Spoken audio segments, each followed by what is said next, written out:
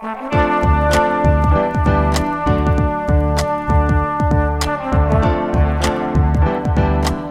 listening to the Co-Main Event Podcast. And now your hosts, Ben Folks and Chad Dundas.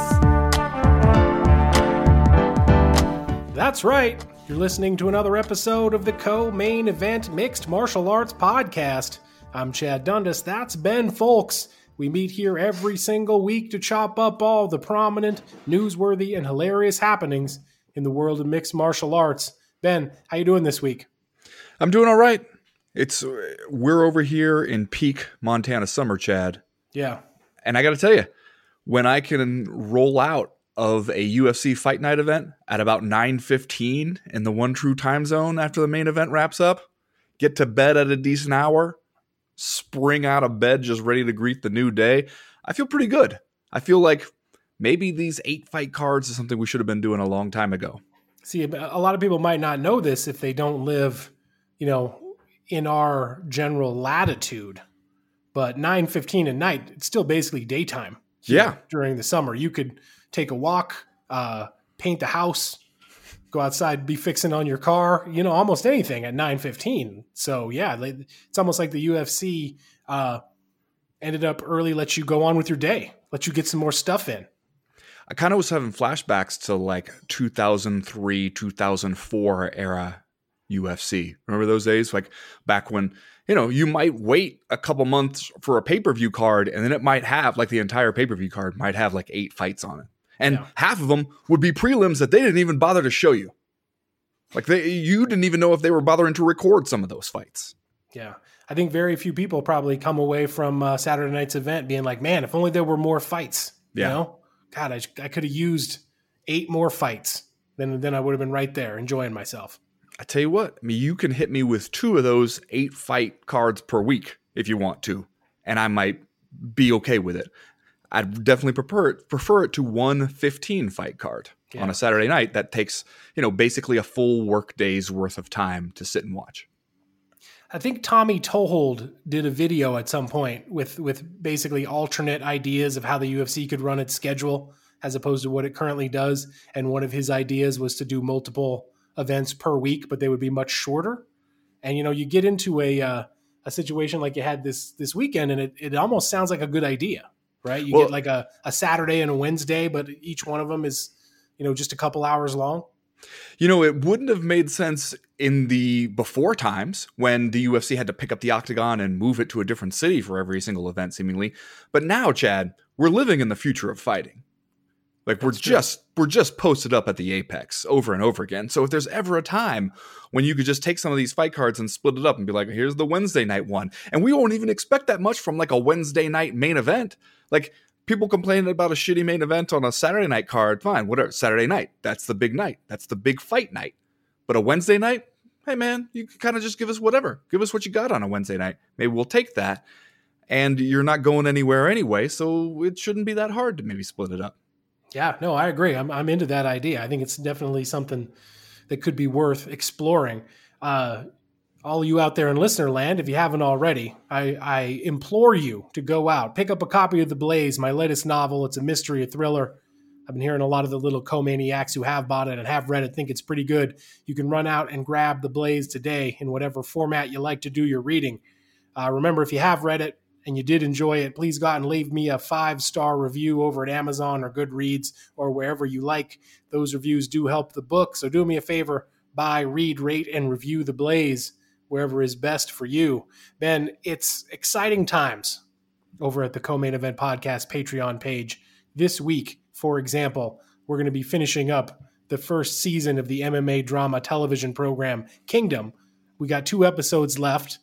And then we're going to have to make a tough call, probably along with our beloved patrons over there at the CME Patreon page, about whether or not to carry on into season 2. Have you watched the end of Kingdom yet? No, I have not.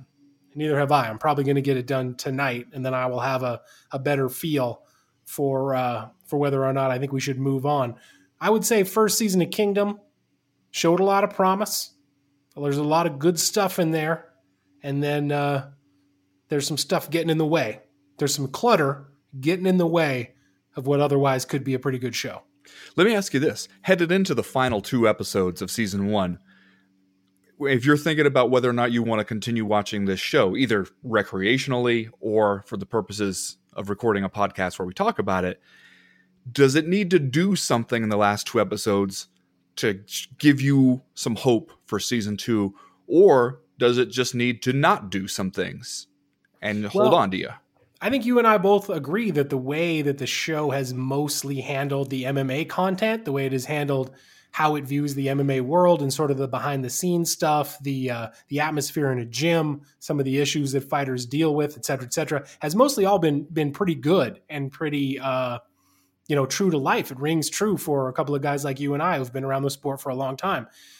Whereas some of the over dramatized, like family dynamic aspect of the show feels like it's a little bit overdone. It's not quite as well written, I think, as some of the rest of the show. And so I think there's reason to hope, at least through these last 2 episodes, that from the outside looking in appear to be a return to the MMA content just from reading the synopses of these 2 episodes. Like, I think that these stand to be a couple of very MMA heavy episodes. And I think that is a good sign for Kingdom, but I also don't think that we're just going to magically like wave a wand and get rid of the things that have troubled us. So I'm expecting a mixed bag, but if I get 2 solid episodes of mostly MMA focused enjoyment that feels true to me, I will consider that a win for Kingdom over these last 2 episodes. Well, and on the flip side, if I don't get a heavy focus on this actual fight that it feels like they spent the entire first season building toward, Chad, I might get so mad I fly to Ireland. Oh, no. You know what I'm saying? Yeah. Don't be flying to Ireland. Now, see, that's still trying to get that to take off. Like, I'm still trying to get that joke to catch on. I'm not sure it's there yet. That would be a joke that you would get if you listened to the Friday Power Hour over at the Co-Main Event Podcast Patreon. If you want to join the fun over there, all you got to do is go over to patreon.com/co-main event, sign up to join the team, support our plucky little independent podcast, keep the discourse unfettered, and make sure that the conversation just continues to roll on to the future. Patreon.com/co-main event. That's how you do it. If you wanted to, if you have a mind to, you can also go out and grab yourself some CME merchandise right now over at cottonbureau.com. We got those for sale, t-shirts all the time whenever you want them. Cowboy Astronaut cigarettes, t-shirts, Dundasso t-shirts. They're available on demand all the time whenever you want them. Go over to cottonbureau.com and get some CME merchandise today. We got music again this week from our friend, The Fifth Element, a music producer from Fort Worth, Texas.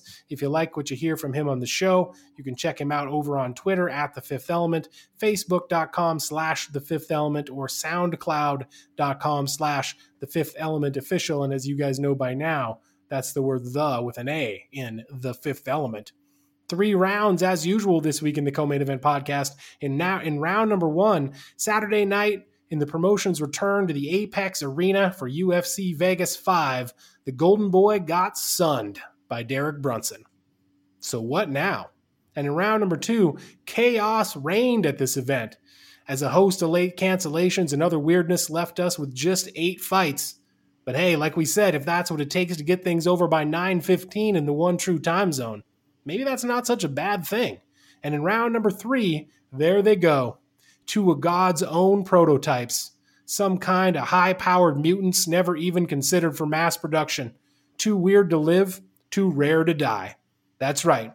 We're talking Derek Brunson versus Alexei Oleinik. All that plus Are You Fucking Kidding Me and Just Saying Stuff. But first, like we always do about this time, let's do a little bit of listener mail. Listener mail.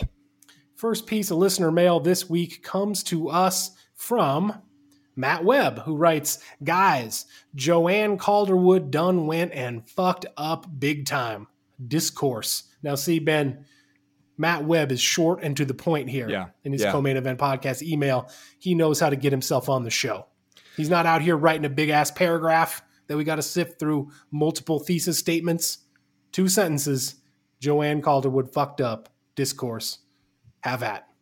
I mean, okay, I can't sit here and say that she didn't fuck up because she did go and lose the fight, and I guess that in itself is a fuck up. But if we're saying that she went and fucked up because she probably could have just waited and had the title shot, I mean, I still think that if you're not going to beat Jennifer Maia here, that you should not be getting in a cage with Valentina Shevchenko right now. Like and I also understand how somebody would feel like, I can't wait around for Valentina Shevchenko. Who knows exactly when she's going to be ready? I haven't fought. I think it was last fall that Joanne Calderwood fought last. Like she probably felt like she needed a paycheck and couldn't afford to say no. Plus, her own current winning streak was at one fight, like one consecutive fight. And it would not be hard if you decided, you know what, I'm going to sit out and I'm going to wait for my title shot. Somebody else could win one or two fights while you're sitting out. And the next thing you know, they look like a more attractive prospect to put in there against Valentina Shevchenko, because it's not like people were sitting around pounded on the table yelling, when are we going to get Shevchenko Calderwood? So given that landscape, I totally understand the decision to take the fight. I mean, it's a risk. Taking any fight is a risk. But yeah, obviously would have been better to win the fight. But she got in there, and I don't know exactly if we've gotten an update on exactly what was going on with Joanne Calderwood, but the report that she passed out after the fight makes you wonder how she was doing, like going in there. If she was at like her normal. I mean, she looked, fairly close to normal. She got caught in that arm bar and then just seemed like she didn't go quite to the high alert phase early enough, and it just got tougher and tougher and tougher. She tried to move and adjust, and she just got in a worse and worse spot. I mean, Jennifer Maia did a good job with it. I don't know what was going on with Joanne Calderwood, though, if she was like just experiencing other stuff. Yeah. The thing that surprised me about this fight was not that, Jennifer Maia caught JoJo Calderwood in a slick armbar, because I think we know Maia has those skills and she's good on the ground. But I was sort of astonished at the entirety of this fight, just that Maia came out and was kind of lighting Calderwood up on the feet as well. She was, yeah. Getting the better of those exchanges. And even, clinch work, she landed a nice knee. Obviously, the fight was only a few minutes long, so we didn't get to see a ton of work. But it was kind of an all-around whooping by Jennifer Maia, who came in as the underdog, by the way. And so it does, I don't want to take anything away from her. It was a great performance by her, and Valentina Shevchenko is tweeting about her now, and maybe she has kind of usurped that something approaching number one contender status in that division. But at the same time, you find out, as you said, that Joanne Calderwood passed out after the event, after the fight. And it does raise some questions about how it just didn't really seem like she could get out of first gear in this fight. She couldn't really, find her skills. She couldn't really dominate the thing like we thought she might on the feet. And then, of course, ended up getting caught in a nice armbar on the ground. But yeah, I think you're right. It just didn't seem like maybe Joanne Calderwood was all the way there, or wasn't ready to get started or something. It could have been, something having to do with losing consciousness after the fight, or it could have just been people have off nights. Maybe she just couldn't get started for whatever reason. Now, you said this on Friday about Joanne Calderwood taking the fight, and you alluded to the logic that if you're not going to beat Jennifer Maia, you won't be fighting. You shouldn't be fighting Valentina Shevchenko. For your own safety, you should not get in there with Valentina Shevchenko. You won't be beating Valentina Shevchenko if you can't beat Jennifer Maia. If that's the standard, though, shouldn't you just be fighting everybody all the time? If the standard is, if I can't beat this person, I'm not going to beat the champ? Yeah, I mean, it's one thing, I think, if you've got a 3-fight winning streak or something and everybody is going, okay, you're clearly next in line, and you might just mess around and take a bad stylistic matchup, or there's always a chance that you just might not perform on that night. But if you are thinking, you know what, I don't know exactly when I'm going to get the title shot, it's not like it's super solidified at this point, and like if you think of somebody like Jennifer Maia as like, that's too risky a fight because she's too good and I could lose, well, then, man, like Valentina Shevchenko probably beats both of you. That's how we got to the point where winning one fight in a row was enough to get you in the conversation for a shot at Shevchenko, because she's beaten the shit out of everybody else. Like, yeah, that's how we got here.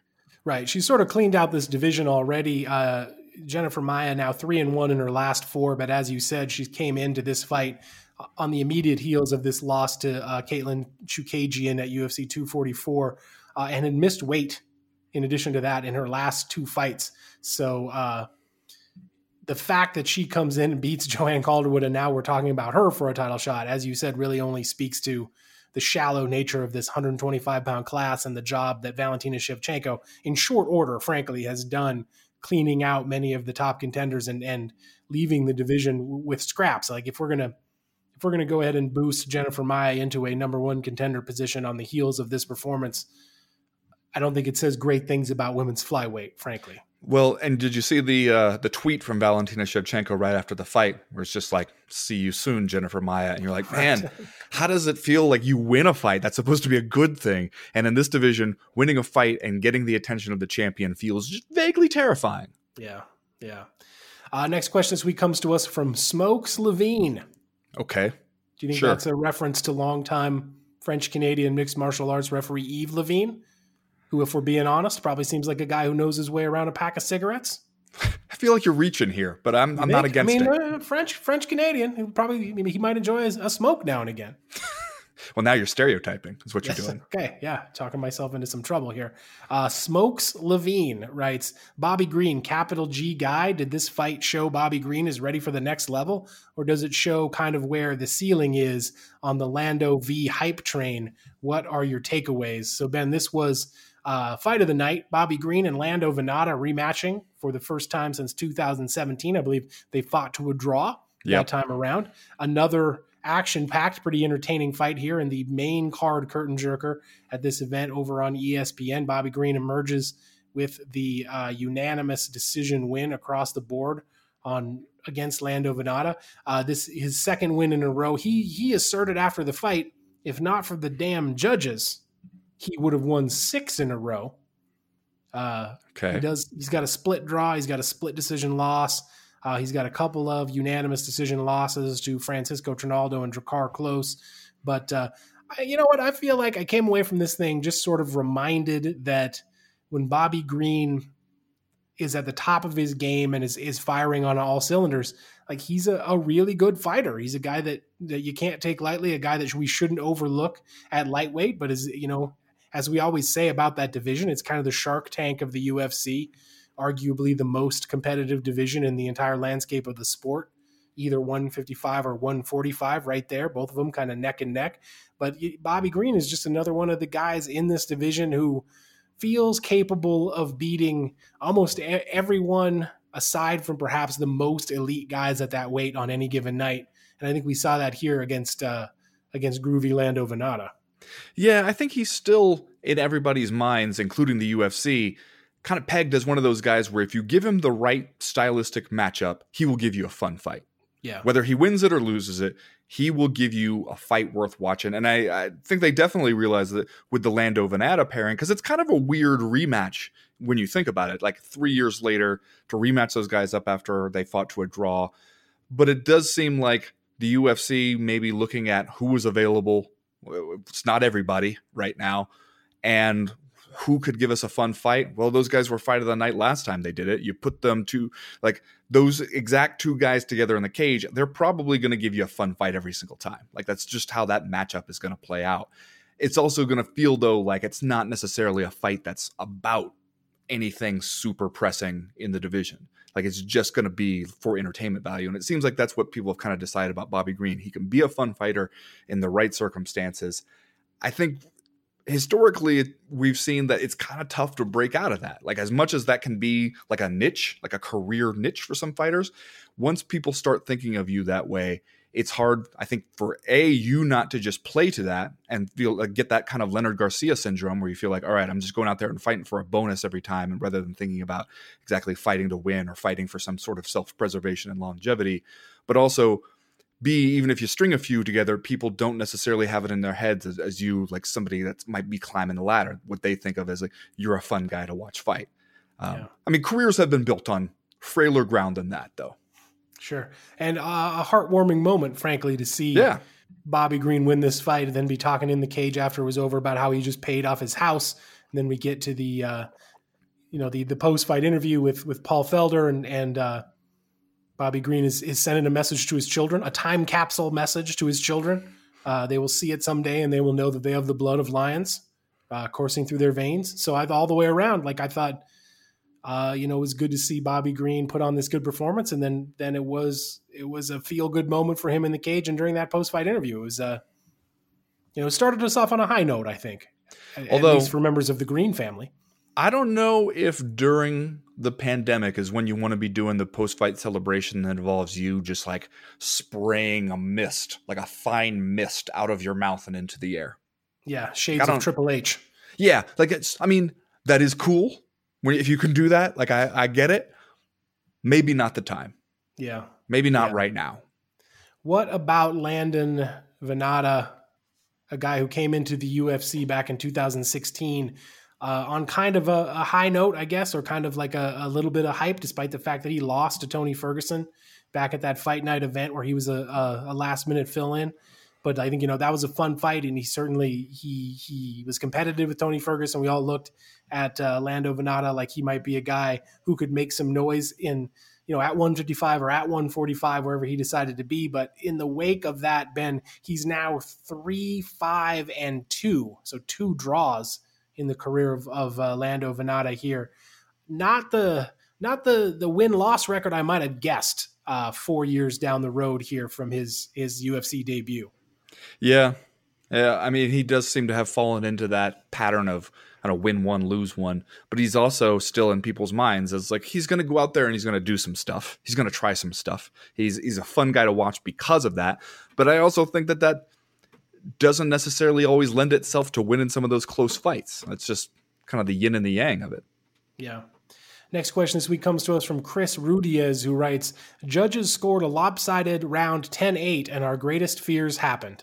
The fight between Chris Gutierrez and Cody Durden ended in a draw. I don't know about you guys, but I feel okay with it. Are people's fears about the downsides of draws resulting from point deductions in 10-8 or even 10-7 rounds way overblown? I mean, you did, in fact, see what the effect here of a 10-8 round could be when Cody Durden comes in, basically out-rapples Chris Gutierrez in the first round of their fight and spent most of the round kind of up against the fence on Chris Gutierrez's back looking for a rear naked choke. And that was sort of his best segment of the fight was that first round. After that, Gutierrez kind of collected himself, came back, and ended up outpointing him in those next couple rounds. We end up 28-28 across the board, a unanimous draw. Ben, what did you think about this? Where people are kind of always saying we need to be a little bit more liberal in this sport with the 10-8s or the 10-7s. But then it does set up this situation, this very situation where you can have these 3-rounders end in a draw because of it. I mean, maybe we just need to get a little more used to the possibility of a draw as a thing. And maybe that's the right result. Like maybe if you lose one round by a lot, but then come back and win the next 2 rounds by a little, maybe a draw is the right result. And or maybe we need to just go old school IFL style and work into each one of those bout agreements a sudden victory round. If there's a draw, we go to a 4th round to decide it. Huh? It sounds great on paper, but you're 3-4 fights deep into the main card of a UFC and it's rolling up on midnight Eastern time. And you find out Chris Gutierrez and Cody Durden are about to go to round 4. I don't know, man.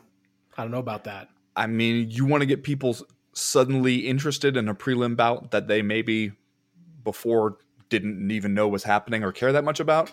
Tell them like, all right, we're going to go to one more round to decide it all because this one's just too close. Then suddenly I'm paying attention. You know what I'm saying? Fair enough. You know what I'm saying? I think it could work the other way as well, but it could. But I mean, if we're so pissed off about a draw, again, like in a fight like this, I don't think that too many people are going to be like, damn it, I really needed closure in that one. How can the division move on without having a firm result in this bantamweight fight? Like, I don't think there's a whole lot of people feel that way about like some of these like prelim fights, but right. I don't know. Maybe if we're that concerned about a draw and if we want to see the 10-8 system, like, or the 10-8 or 10-point must system used more and the 10-8 rounds used more, then maybe we have to find some way of making peace with that, whether it's finding a way of eliminating the draw as a possibility or just getting used to the idea, like, hey, sometimes they're fight and it comes out even. We call it good. Shout out, by the way, to Cody Durden, who came in on relatively short notice here to make his UFC debut against a guy in Chris Gutierrez, who I believe was riding a 3-fight win streak. Yeah, coming into this bout.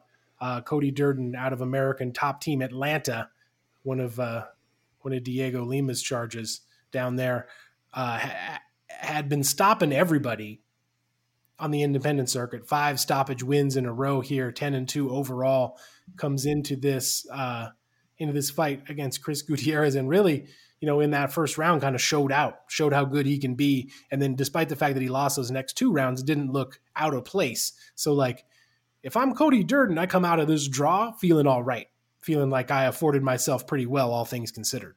Yeah, absolutely. Next question this week comes to us from our old pal, Eamon Dunphy, who writes, Khamzat Chimaev has been on all sorts of media, insulting, threatening, and challenging Conor McGregor. Unfortunately for Chimaev, he sits outside the top 15 rankings and is only 2 fights into his UFC career. Dana White instantly shut down talk of a fight between them after McGregor tweeted, "I accept." So my challenge to you fine gentlemen is to plot the quickest possible course for Chimaev from his current standing through to a McGregor fight. Okay, step 1, fly to Ireland. Okay, hashtag fly to Ireland. Now see, you this time to the Power Hour on Fridays, and you would understand what the man's talking about. This time, when you get there and they ask you, hey, what brings you to Ireland? Tourism. Don't even say the man's name. You are there because you've heard it's a beautiful country and you want to see it and bask in its natural splendor and its culture. Maybe hit up a pub. Maybe see some distilleries. Maybe take a selfie on one of those like lush green cliffs overlooking the ocean. That's all you want to do. You understand me? And then once you're in, you go looking for McGregor to start it off up in these streets. How about that? Khamzat Chimaev catching Conor McGregor in the streets is probably his best chance, right? Because other than that, I don't think we live in a world where these 2 guys would ever fight inside the octagon. Just cruise around outside the pubs 2-3 a.m. Just see if he happens to be standing out there. Like that might be your McGregor. You got a better than average chance. Maybe you hang around outside the pubs, the Fontainebleau in Miami Beach around 4:00 in the morning. Who knows? Yeah. But it almost felt like a blast from the past of somebody who's way farther down there in the rankings trying to pick on Conor McGregor. At this point, it seems like the rest of the division, the rest of the people in the UFC have kind of realized, like, okay, let's shoot for something slightly more attainable. Like Conor McGregor is barely even around. He's not paying attention to, my stuff. Let's go for somebody who might actually have a chance of seeing this and caring, and somebody I might actually get a fight with. Going straight from like I won 2 fights in the UFC and I want Conor McGregor, that's like some 2017 stuff. I'm kind of into it. Yeah. And then McGregor later posted another tweet because the "I accept" tweet was kind of out there. Wasn't clear who he was subtweeting with that. He posted the other tweet that leads a lot of people to believe he was referring to Manny Pacquiao. Yeah. With whom he shares a management team. Better chance of happening, McGregor Pacquiao or McGregor Chimaev? In a sanctioned environment or up in these streets? Sanctioned environment, inside the squared circle. I'm going to go sanctioned environment, Manny Pacquiao. In the streets, Chimaev. You're really into this idea of those guys fighting in the streets. Listen, a Chechen dude with the nickname Boars, when he says he wants to catch you up in the streets and he's willing to buy a plane ticket to do it, I take him seriously. No, I mean, he is serious, clearly. Like, as long as he's not just bullshitting about that story where he actually flew to Ireland to try to fight Conor McGregor in the streets. If I told you that there was a Chechen dude on a plane to Missoula right now to catch you out in these streets, you get up and you go lock your door right now. Oh, I'd do more than lock the door, man. I'm leaving the city. I'm jumping in the minivan and I'm driving somewhere else, even amid the pandemic. Never think to look for you in Polson, No, I'll be up there enjoying the lake life. There you go. Here, last question this week comes to us from the Jesse White Deer, who writes, so did you guys hear everyone's favorite goof, Tito Ortiz, has shown interest in a seat on the Huntington Beach City Council? If at any point he doesn't tell the press he once fought with a cracked skull and survived, then what's the point? Seriously, what does Tito Ortiz city councilman do first? Motion to put flames on the front of the city's vehicles? Please let me know. Thanks, buds, and stay safe. So we had talked about this on the Power Hour also last week, Ben, but Tito Ortiz, who's been a little bit all over the place with his current aspirations, decided last week, hey, you know what? City council, that's for me.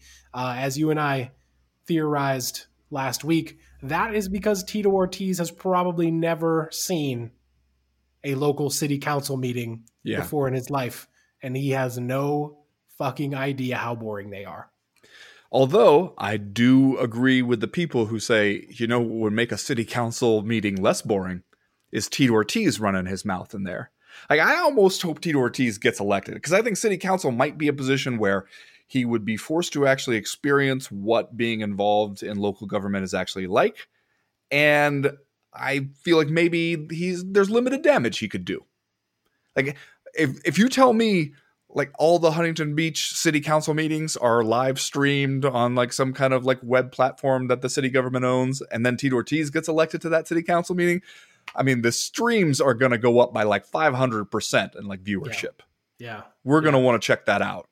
Now, see, we joke, but is there a good chance that Tito Ortiz could actually get elected to the Huntington Beach City Council if he indeed figures out how to get himself on the ballot? Because I'm going to say yes.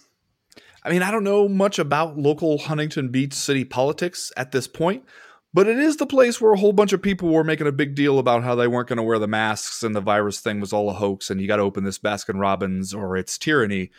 So if that was what, a cross-section of what the populace is feeling like in Huntington Beach right now, Tito Ortiz might be their guy. Zero chance he serves an entire term. Right? Tito Ortiz at some point will withdraw. He's definitely not showing up to all the meetings. Like, there's no way. No, he's not. I wish I had the website where you guys could go donate to Tito's campaign, but I didn't bother to look it up. So that's going to do it this week for Listener Mail. If you have questions, comments, concerns that you would like to air to the podcast in future weeks, you know how to do it. You go to the website, comainevent.com, and click the link in the top right-hand corner of the screen that says email the podcast. That'll get you in touch with us. While you're there, you can sign up for the Breakfast of Champions newsletter. That comes out every Friday morning to catch you up on the news and notes that we miss on all the days that we're not recording the podcast. Stuff always happens. News always breaks. The newsletter itself is short. It's informative. We would love to tell you it's funny. And if you don't like it, it's really easy to unsubscribe. As for right now, though, we're going to go ahead and get started with round number 1.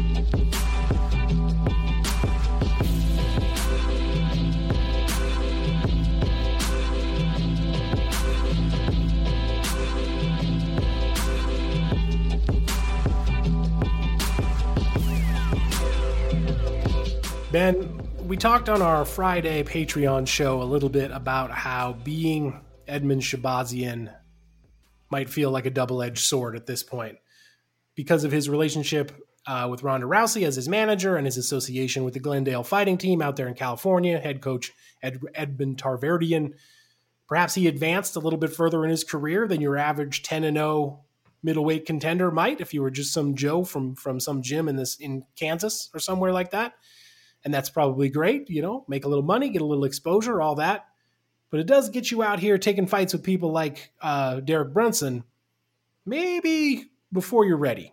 And we saw in the main event of this UFC event on Saturday night, Edmen Shahbazyan had his moments. He looked a little strong early, but eventually the pressure and the game plan of Derek Brunson was too much for him. He ends up conceding his first professional loss, 3rd round TKO.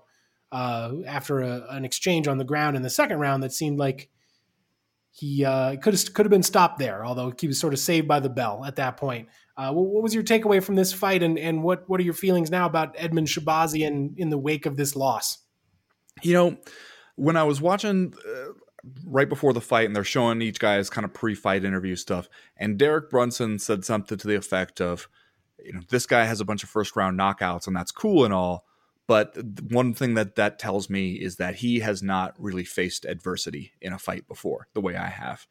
And at the time, especially when we're all looking at Derek Brunson, he's a 3-1 underdog. It seems like the UFC chose him specifically for this fight because of a kind of manicured career path they're looking to lay down for Edmen Shahbazyan, who they clearly seem very excited about. And you're going, okay, maybe he's just finding something to tell himself. Like, hey, this guy who keeps winning in the first round, that is actually a detriment to him. Like, you gotta tell yourself something, right? To turn that guy's positives into negatives. And yet, when you saw the way Derek Brunson went about this fight, you realize, like, there's something to it. Because he wanted to get through that first round. Like, don't get too aggressive in that first round. Don't leave yourself open needlessly. Just go running in there and let him hit you. But wear him down and know that you're probably going to have to take some shots, because Shahbazyan, you can see why people are excited about him, even in this fight, which he ends up losing. You watch that first round, you're like, man, he looks good in some of these exchanges.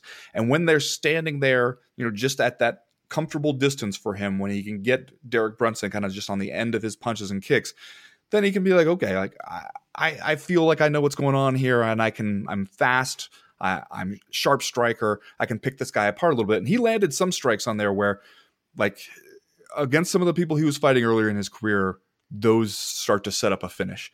And Derek Brunson took him, and you could see kind of toward the end of the first round, Shahbazyan landed some of those strikes and then looking at him like, oh, really, nothing, huh? Like, you're still here? And then Derek Brunson had a very smart strategy for how he was going to use his wrestling, and not only use his wrestling to get himself into the positions where he does want the fight to be. Not even like where you feel like you got to take the guy down, but just use it to bull him into the fence and then force him to do something to try to get away from you. He needs to get out of there and get back in space. And when he does try to get out of there, that's when you can hit him.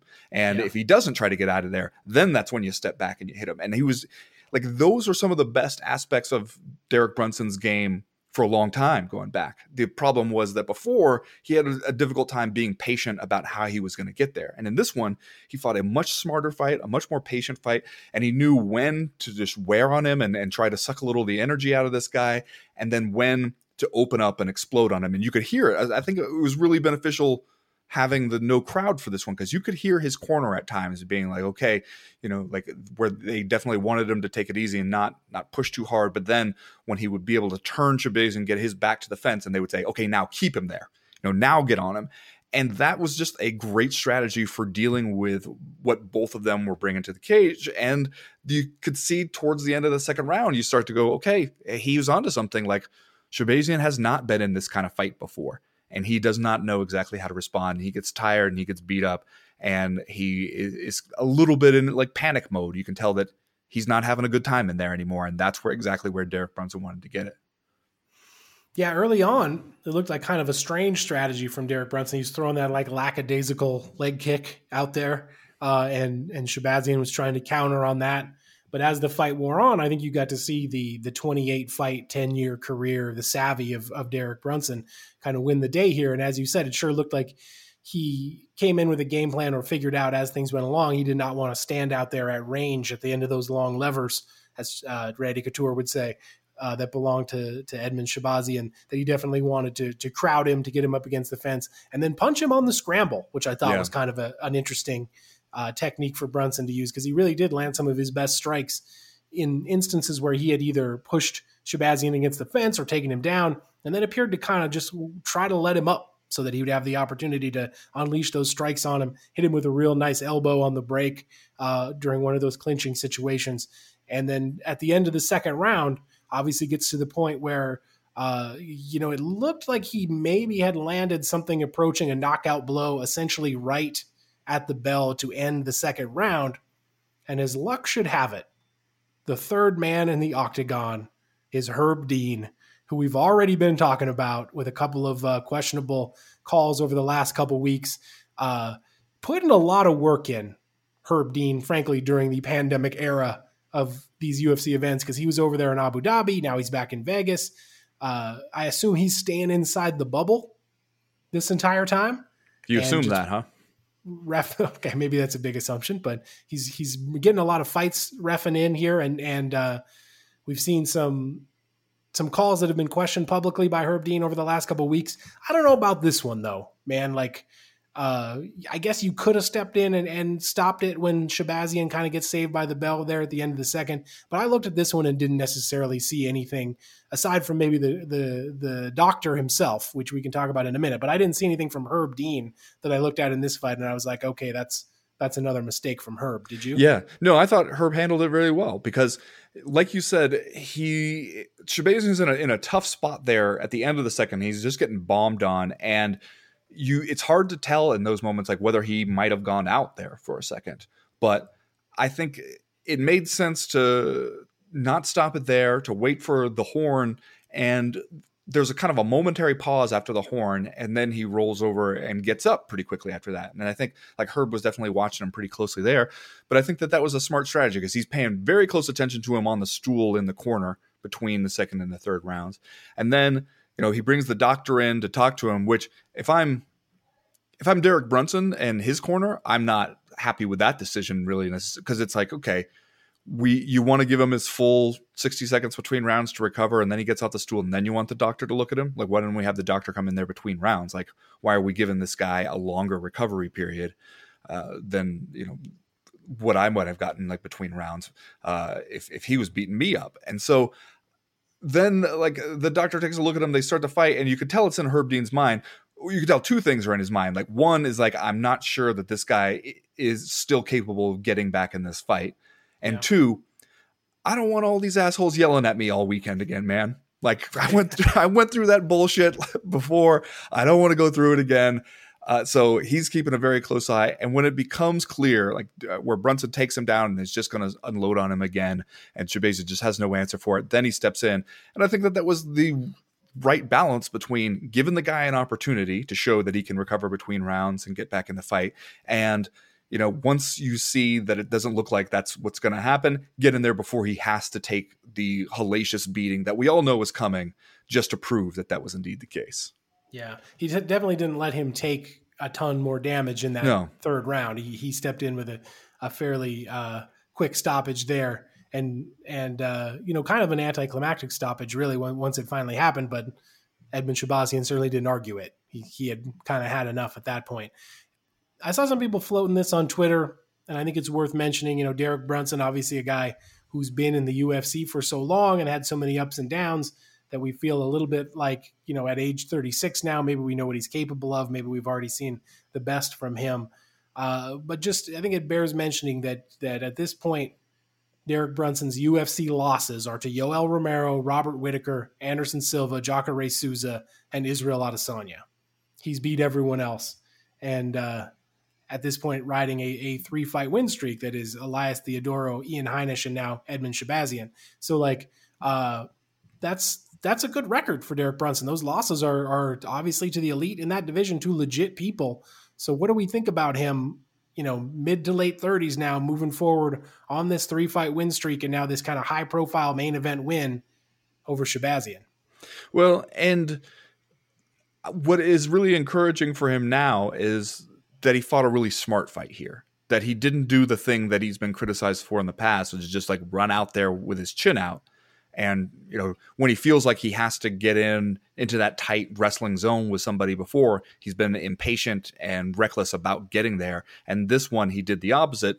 And it feels like, maybe Henry Hoof's influence, or that maybe he's just maturing as a fighter as well.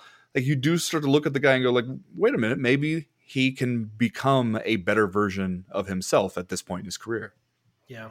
And then for Shahbazyan, obviously, as you said, you don't throw out the baby with the bathwater here. He's a guy who clearly has skills in that division. He's got a good frame for it.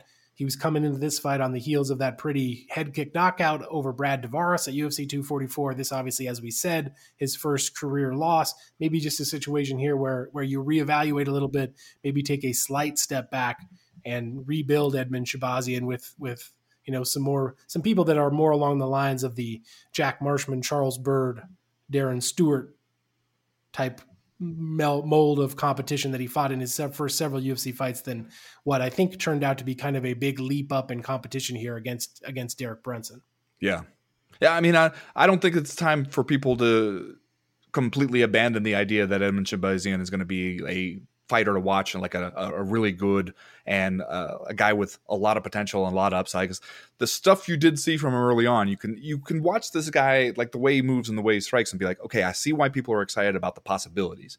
However, if you told me that he was going to do one of those Aaron Pico things and reevaluate everything and maybe go seek out some advice from a different gym for a little while, then I would be even more excited about it.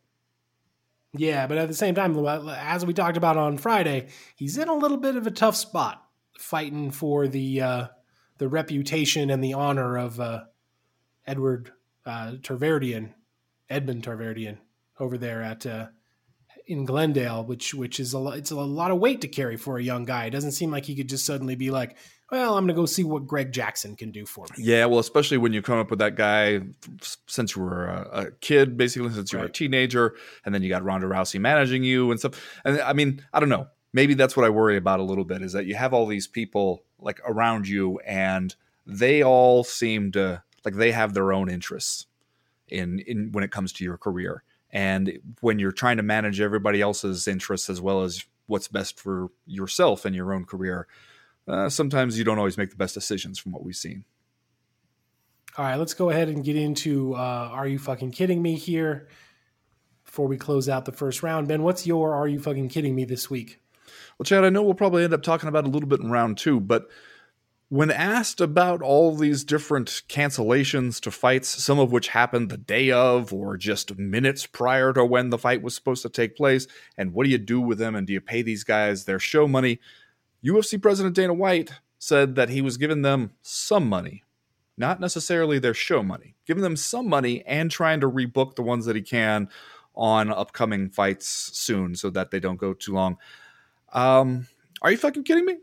You're telling me that some people, they showed up for you during a pandemic, took the risk that, with all the travel and staying in the hotels and showing up around all these people, that they might themselves contract the COVID-19 virus. They showed up, they made weight, they got ready to fight through one reason or another, none of which really seemed to be the fighter's faults in most of these circumstances. Their fight doesn't happen. And what you tell them is, we'll give you a little bit of money and maybe we'll be able to rebook you soon so that you can show up again, make weight again, do all the aspects of your job again, and hey, maybe this time you'll actually get paid the money you owed. Are you fucking kidding me? Fucking kidding me? How is that even legal? How is it like? How is the athletic commission to not have some rules about that? About once you made weight and you did all that stuff, if your opponent gets pulled from the fight due to contracting a virus that we only just realized he has, maybe you should just get your money, especially because the UFC already has it budgeted, man. Like, you're not losing anything if you're the UFC and one of those fights gets pulled from a UFC Fight Night event where you're just making broadcast rights fees. Pay them their money. Are you fucking kidding me? Fucking kidding me. Ben, one of those fights that was supposed to go down Saturday night was Eric Spicely against Marcus Perez. But that fight was pulled and called off after Spicely didn't make weight. He put out this tweet after the cancellation of the fight. He says, "For the sake of transparency, this was my first weight cut since starting antidepressants due to the head trauma I sustained in the Duran Win fight. Needless to say, it went horribly wrong and my fight is off. I will figure this problem out and hopefully be able to compete again." So there was that, and that did not seem like a great situation for Eric Spicely, although on one hand, I think you got to be a professional and make weight. On the other hand, this seems like a situation where we might have a little empathy for the guy. It seems like maybe he's been going through some stuff. I think if we don't even have to read between the lines here, you can just read what he wrote here and tell that he's been going through some stuff. Fast forward to, I believe, today, from Damon Martin over at MMA Fighting, Eric Spicely was released from the UFC after dropping out of a fight due to a botched weight cut. You fucking kidding me? We couldn't give Eric Spicely a do-over here due to his antidepressants from head trauma? That doesn't seem great. This made me wonder, when I was thinking about this, is the thing that really cost him going out in public and saying this was due to antidepressants that I am taking as a result of head trauma that I suffered in a previous bout. Does the UFC look at something like that and go, you know what? How are we supposed to turn around and offer this guy a chance to fight and get hit in the head some more without opening ourselves up to a liability issue? Maybe so. Maybe he just should have said it was the tiramisu. Classic tiramisu defense. Yeah. Anyway, that's going to do it for round number 1. We'll be right back. Round number 2.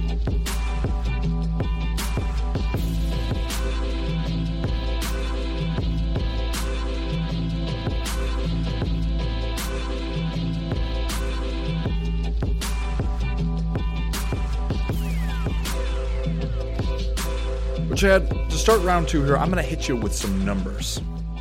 First number, 11. That, Chad, is the number of fights that were at some point scheduled for this card only to then be scratched from it for one reason or another. Most of it at least COVID adjacent.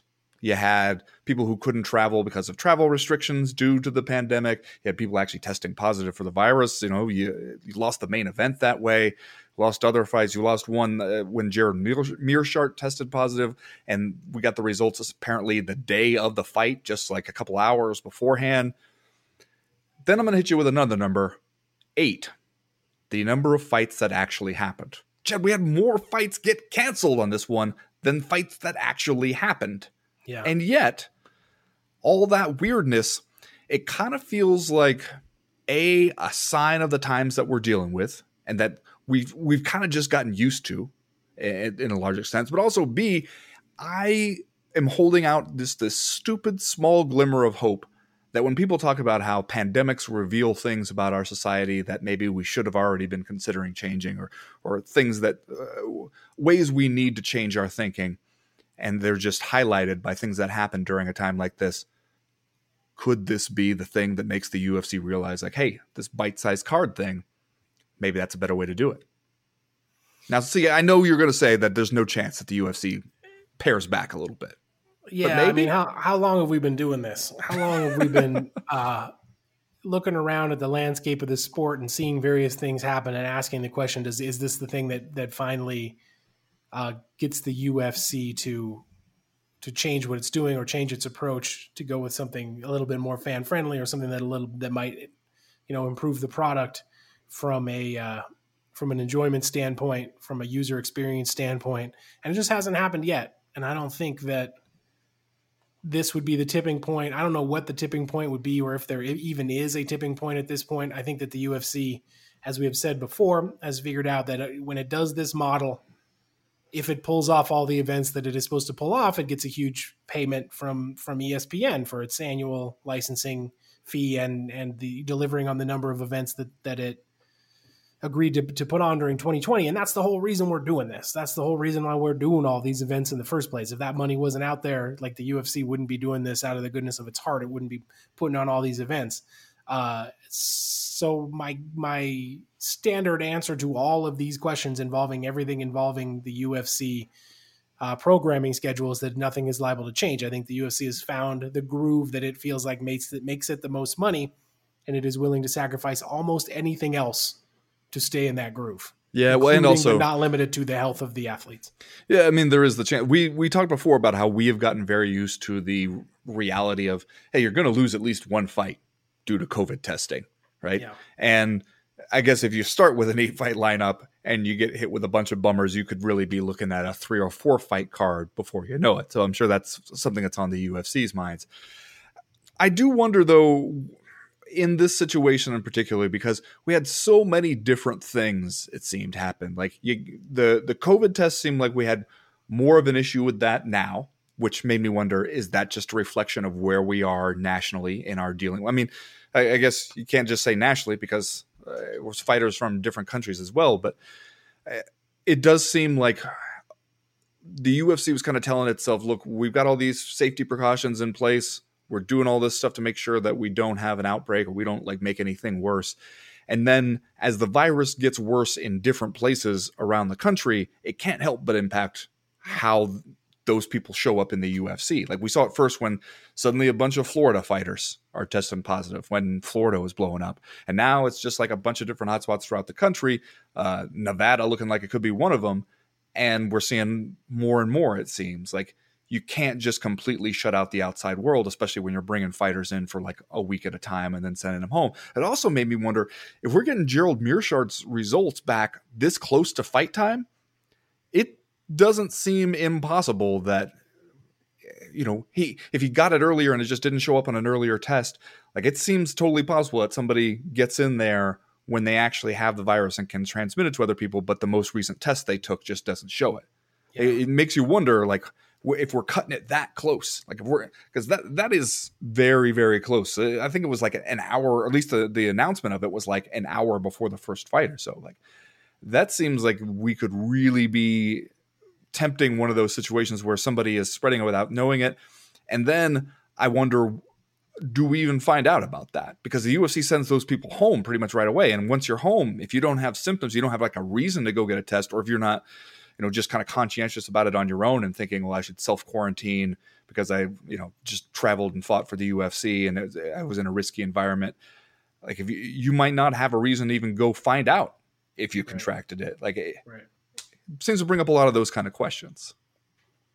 Yeah, it felt like we were in a little bit of a honeymoon period for a little while over in Abu Dhabi, where people tested positive, and you of course Gilbert Burns in fact tested positive and had to get pulled out of the main event welterweight title fight against Kamaru Usman. But at the same time, you didn't have this kind of like mass chaos surrounding a single event. And when they did have to make that one high-profile change, they got Jorge Masvidal to come over and sub into that fight, which made it kind of a big blockbuster event at the last possible moment. So this return to Vegas now, where suddenly we have all of this chaos surrounding this event, COVID-19 related, all these people falling off their fights, all these canceled bouts, things like that. It really was kind of like a return to the reality of what it means to put on these events amid the pandemic, and kind of I guess, as you said, a reminder that things are not going that well in this country, and just in terms of containing the virus, a complete lack of containment actually on the virus, and like a complete lack of like a national strategy, or a complete lack of leadership from people who were in charge at the federal level. And then on top of that, you've got fighters living kind of like a high exposure lifestyle, not to any fault of their own, but like that's just sort of what the name of the game is, right? You got to train, you got to go be around your coaches, you got to be around at least some training partners, you have to be in an area where you are exposed to other people's breath, so to speak, like exposed to other people's germs, and like then you're traveling, and then you're around a bunch of other people.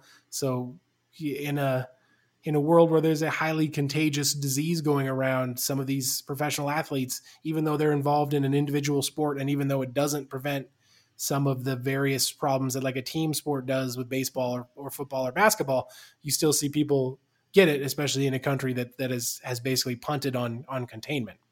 Well, and then my question is, what happens after they get it? Because if you had Gerald Meerschaert come out to your event, and he was negative when he first showed up, presumably, like, you're doing a couple tests like throughout the week to make sure that you're doing one as late as possible just for this type scenario. And then you finally get one that's positive right before the fight, and you tell him like, okay, you're out of the fight. What do? Do you just send him home? And like, how do you send him home? Do you tell him like, all right, you got COVID-19, now get on an airplane and fly back home? Or do you pay to like quarantine him in Las Vegas for 2 weeks? I mean, if you're not even going to pay him his show money when he came and could argue probably got COVID-19 just so he could exposed himself to that risk and got it just so he could fight for you. Like, what is the promoter's obligation to the fighter after that? Like that, all that stuff seems like it's been kind of left intentionally vague because people didn't really want to think about it. Right. Well, I think you got to keep him there, right? Like I don't see how you could tell him like, okay, like go get on a plane and we're knowingly exposing a plane full of people to this. Right. And then in addition to that, as you talked about, you got the Trevin Giles situation where he passed out right before his fight. You've got Joanne Calderwood who passed out after her fight. I saw today that Giles is looking for a cardiologist. You think he thinks he might have a heart issue, and you look around in the news about the latest studies going on with COVID-19 and how it might affect heart function, even in people who had relatively minor or asymptomatic cases. And you can't draw a direct line between that and the Trevin Giles, Joanne Calderwood situation. But it also is kind of weird that you had a UFC event where two people passed out, one before his fight and one after hers at the same event. I don't recall that ever happening before. We've had instances like Stefan Struve pulling out of his fight before his fight. We had Kevin Randleman tripping on the back and falling down before his scheduled heavyweight title fight. But I don't recall a UFC event where two people passed out backstage. Yeah, I'd also say in that one, especially the Trevin Giles one, I realize that it's got a tricky situation for the commentary team to handle, especially because it's like you're basically saying like we're expecting to have this fight next, and now we don't have that fight. We got to fill a little bit of time, and we also got to explain to the viewers why we don't have that fight. And when they say like this guy passed out backstage right before he was getting set to walk to the cage, they know that the COVID stuff is going to be on people's minds. And you wonder if they were told explicitly like, hey, try to do something to slam a lid on that, because we don't want to let that kind of snowball and get out of control. but they went out there and kind of like immediately and very easily diagnosed him with a case of nerves. Like, which is really speculating at that point. Like, if you don't know why the guy passed out backstage, then it's okay to say that. Like, I understand that you probably have some pressure on you to say something and say something reassuring in that situation, but let's not just go out there and guess. Like, and that, especially with something like that, like that is potentially serious enough that it's okay to let us sit with a little bit of like the ambiguity or just not knowing what is really going on, because at that point nobody knows what's going on, and like let that be okay rather than just trying to find the easiest explanation so that we can move on. Yep, and we got full on UFC events. We assume at the Apex, barring any change in the situation on the ground here in America, pretty much straight through every weekend until October for the most part. So it will be interesting to see if these problems persist, if we get into a situation where this becomes normal, that we have so many substitutions and so many canceled fights, or if this particular fight night event just happened to be a little bit snake bit, so to speak. But that's going to do it for round number 2. We will be right back with round number 3.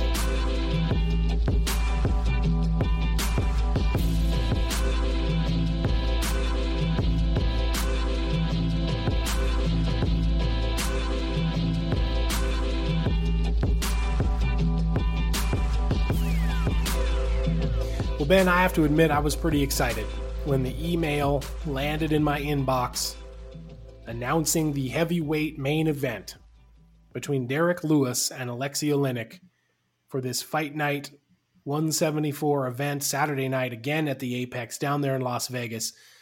This is just two wonderfully weird, incredibly likable fighters going to go out there and put a scrap on. And at 265 pounds, my friend, I will take it. I will take this fight, even though I can't even begin to imagine what a stylistic fight between these two dudes looks like. Yeah, I know, right? You know what Derek Lewis is going to try to do. Going to try to come out there, throw those hammers as hard as he can, and then step back and look to see if Alexei Oleinik is still standing and conscious, and then take a few deep breaths and rest and recover for 2 to 3 minutes, and then throw some more. And Alexei Oleinik is going to want to test the grappling of Derek Lewis and see if he can find an answer to the Derek Lewis answer for jiu-jitsu, which is look at the ceiling for a while, heave a sigh, and get up. Yeah. Now, I'd love to imagine a scenario where Derek Lewis clips Alexei Oleinik, tries to follow him to the ground, gets caught in an Ezekiel choke, and is either forced to tap or somehow slams his way out of it. Because I feel like I want everybody to get to do their stuff here. You know what I'm saying? Yeah. I don't know. I feel like this is the kind of fight that has the potential to get so deeply weird. Also, maybe the potential to kind of suck. But I'm willing to walk those lines. Like, I'm willing to walk that tightrope. I mean, don't look now. Derek Lewis rolls into this thing on the heels of a 2-fight win streak. He beat Blago Ivanev back at UFC 244. He beat light heavyweight upstart, moving up to heavyweight, Alir Latifi, the bricklayer, at UFC 247. You will recall it only took him 3 fights in a row back in 2018 to cash his ticket to a heavyweight title fight with Daniel Cormier at UFC 230. Not saying that's going to happen again, but we've talked a lot about the shallow nature of the heavyweight division. Derek Lewis puts 3 wins in a row here. Maybe he's back on the outskirts of that conversation. I don't know. Yeah, maybe he is. I mean, this also feels like one of those fights that the UFC kind of looked around and just went like, all right, would be weird. What would be weird and interesting and would kind of sort of make sense for the heavyweight division, because we don't exactly know, like, who can say what the future holds for the heavyweight division beyond the Stipe Cormier fight, right? Yeah. Also, who's around? Yeah, who's around and available? Who can get to this event? And when Alexei Oleinik, he comes out, and we've seen that he can do this, the sort of heavyweight grappling where he's a threat to catch you with some stuff, but he can also just wear on you and hang on you and grind you out if he has to as well. And Derek Lewis is a guy who doesn't mind going through a few minutes of that and then just looking up at the clock and being like, all right, I guess I better go for the knockout now. So that makes for an interesting time. Yeah, you got Alexei Oleinik also rolls in on the heels of two straight wins. Fabricio Verdum at UFC 249 and the Crochet boss Maurice Green at UFC 246. So he's gunning for 3 in a row. The ageless wonder at 43 years old. I like a guy like Oleinik. I guess you could make the same case for Derek Lewis, but I like a heavyweight fighter, mature in age, who knows what brought him to the dance and is just going to do that thing. Yeah. Alexei Oleinik ain't going to go out there trying to be Francis Ngannou. Yeah. He's going to go out there and try to do his move.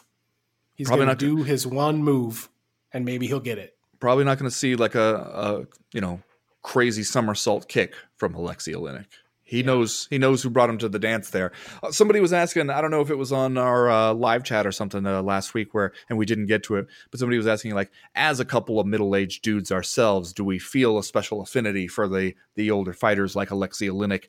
And I guess my answer to that, when I think about somebody like Alexei Oleinik being 43 and still out here doing it, more than like an affinity, I feel a special amazement, just because I know how my body feels at 40, and it's not great all the time. And I can't imagine how you would feel physically after being like a pro fighter and high level like mixed martial artist for so much of your life. What is it like to wake up each morning as Alexei Oleinik? There got to be a few aches and pains, and to still be able to push yourself through all that, get in a full training camp and show up and fight a guy like Derek Lewis. More than anything, I'm just impressed.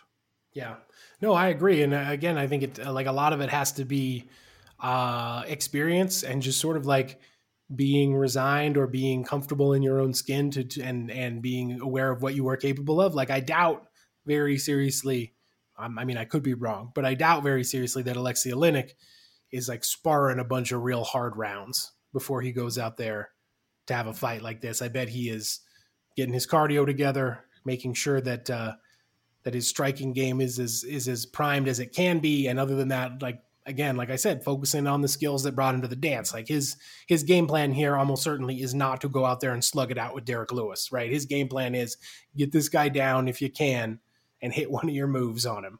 Do one of your subs, man. You think maybe a foam roller is also involved in Alexei Oleinik's routine? I guarantee you there's a foam roller. Got to be a foam roller. He's probably got a foam roller in every room at the Oleinik house.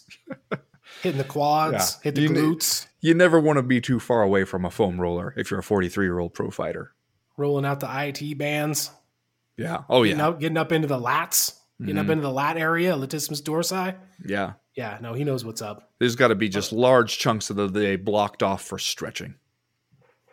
Also on this card, Ben, let's just say, talk about it for a minute here before we wrap the show up. Chris Weidman.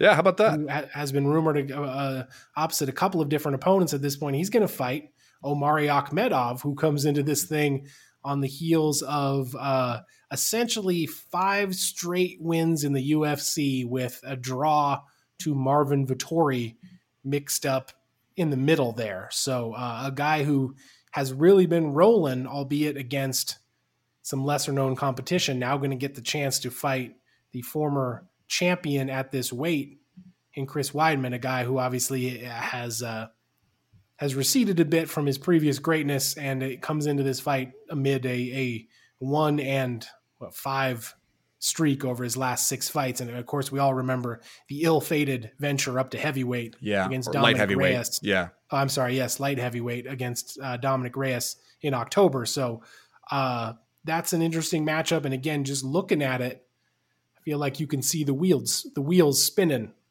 in the minds of the matchmakers. Yeah. This does feel like a kind of a moment of crisis fight for Chris Weidman.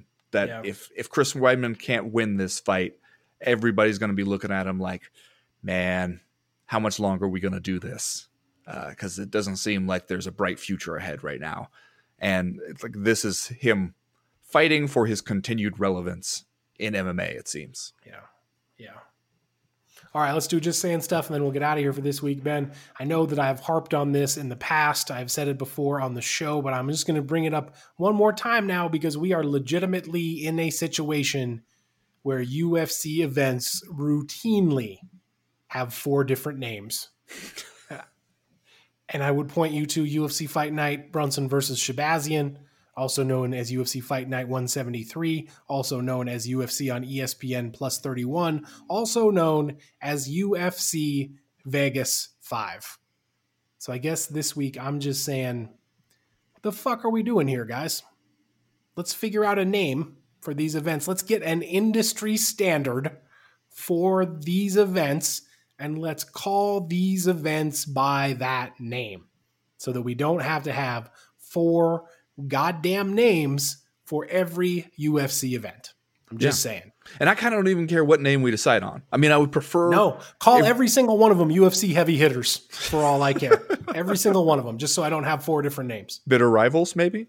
Yeah, let's go with Bitter Rivals. The only one I really feel strongly against is UFC Vegas 5. Because for one thing, there have been roughly 2 million UFC events in Las Vegas over the years. So, correct. Like, it's the worst city to try to name, just like stick a 5 at the end of it. What you mean is like during, like at the apex during the pandemic, which is you're leaving a subtext there. All the rest of the names, fine. Let's just pick one, agree on it, and move forward from there. We need to get the greatest minds in the sport together and figure out what we're going to call these events. And then we'll put out a press release and everyone will know. Yeah. We'll be done with it. We'll just be done with it. The first line of the press release will read, "Listen up, fuckers." Yeah. And then it's just going to tell you what's what. Yes.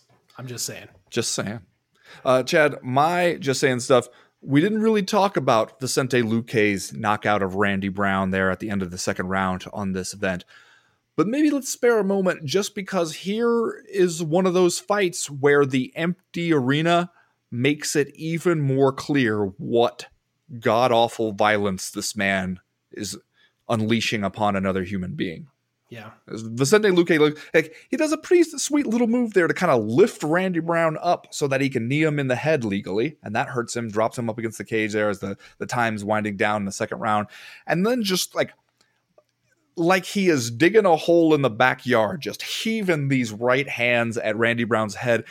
It reminded me of when Norman Mailer described a boxing match and the sound of the punches landing, comparing it to an axe chopping into damp wood in the distance. Like, that's that sound, where it just sounds like somebody is trying to smash a pumpkin open.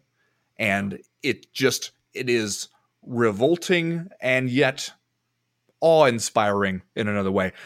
Vicente Luque is a bad man. I'm just saying.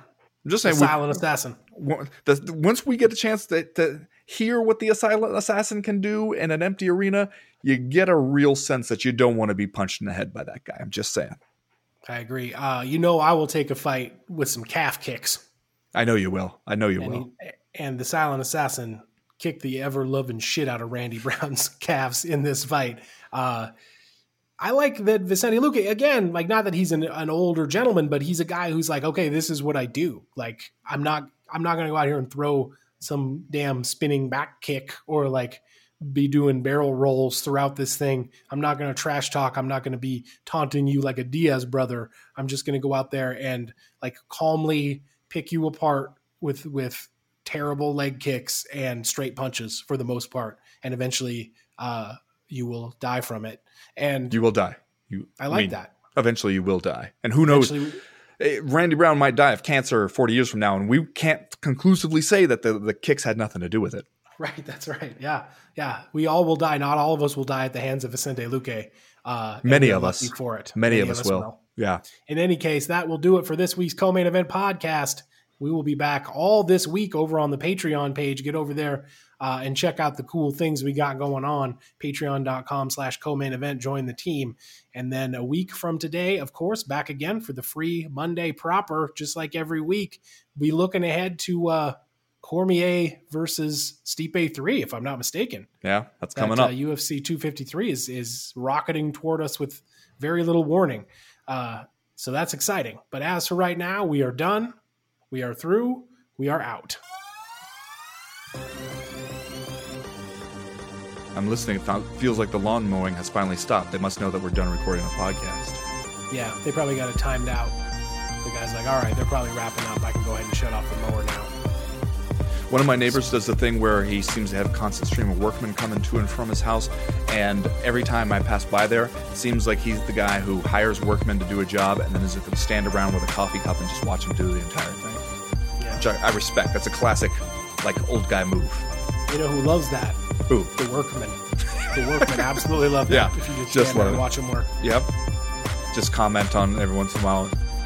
Is that a 9 volt? Cool. Nice.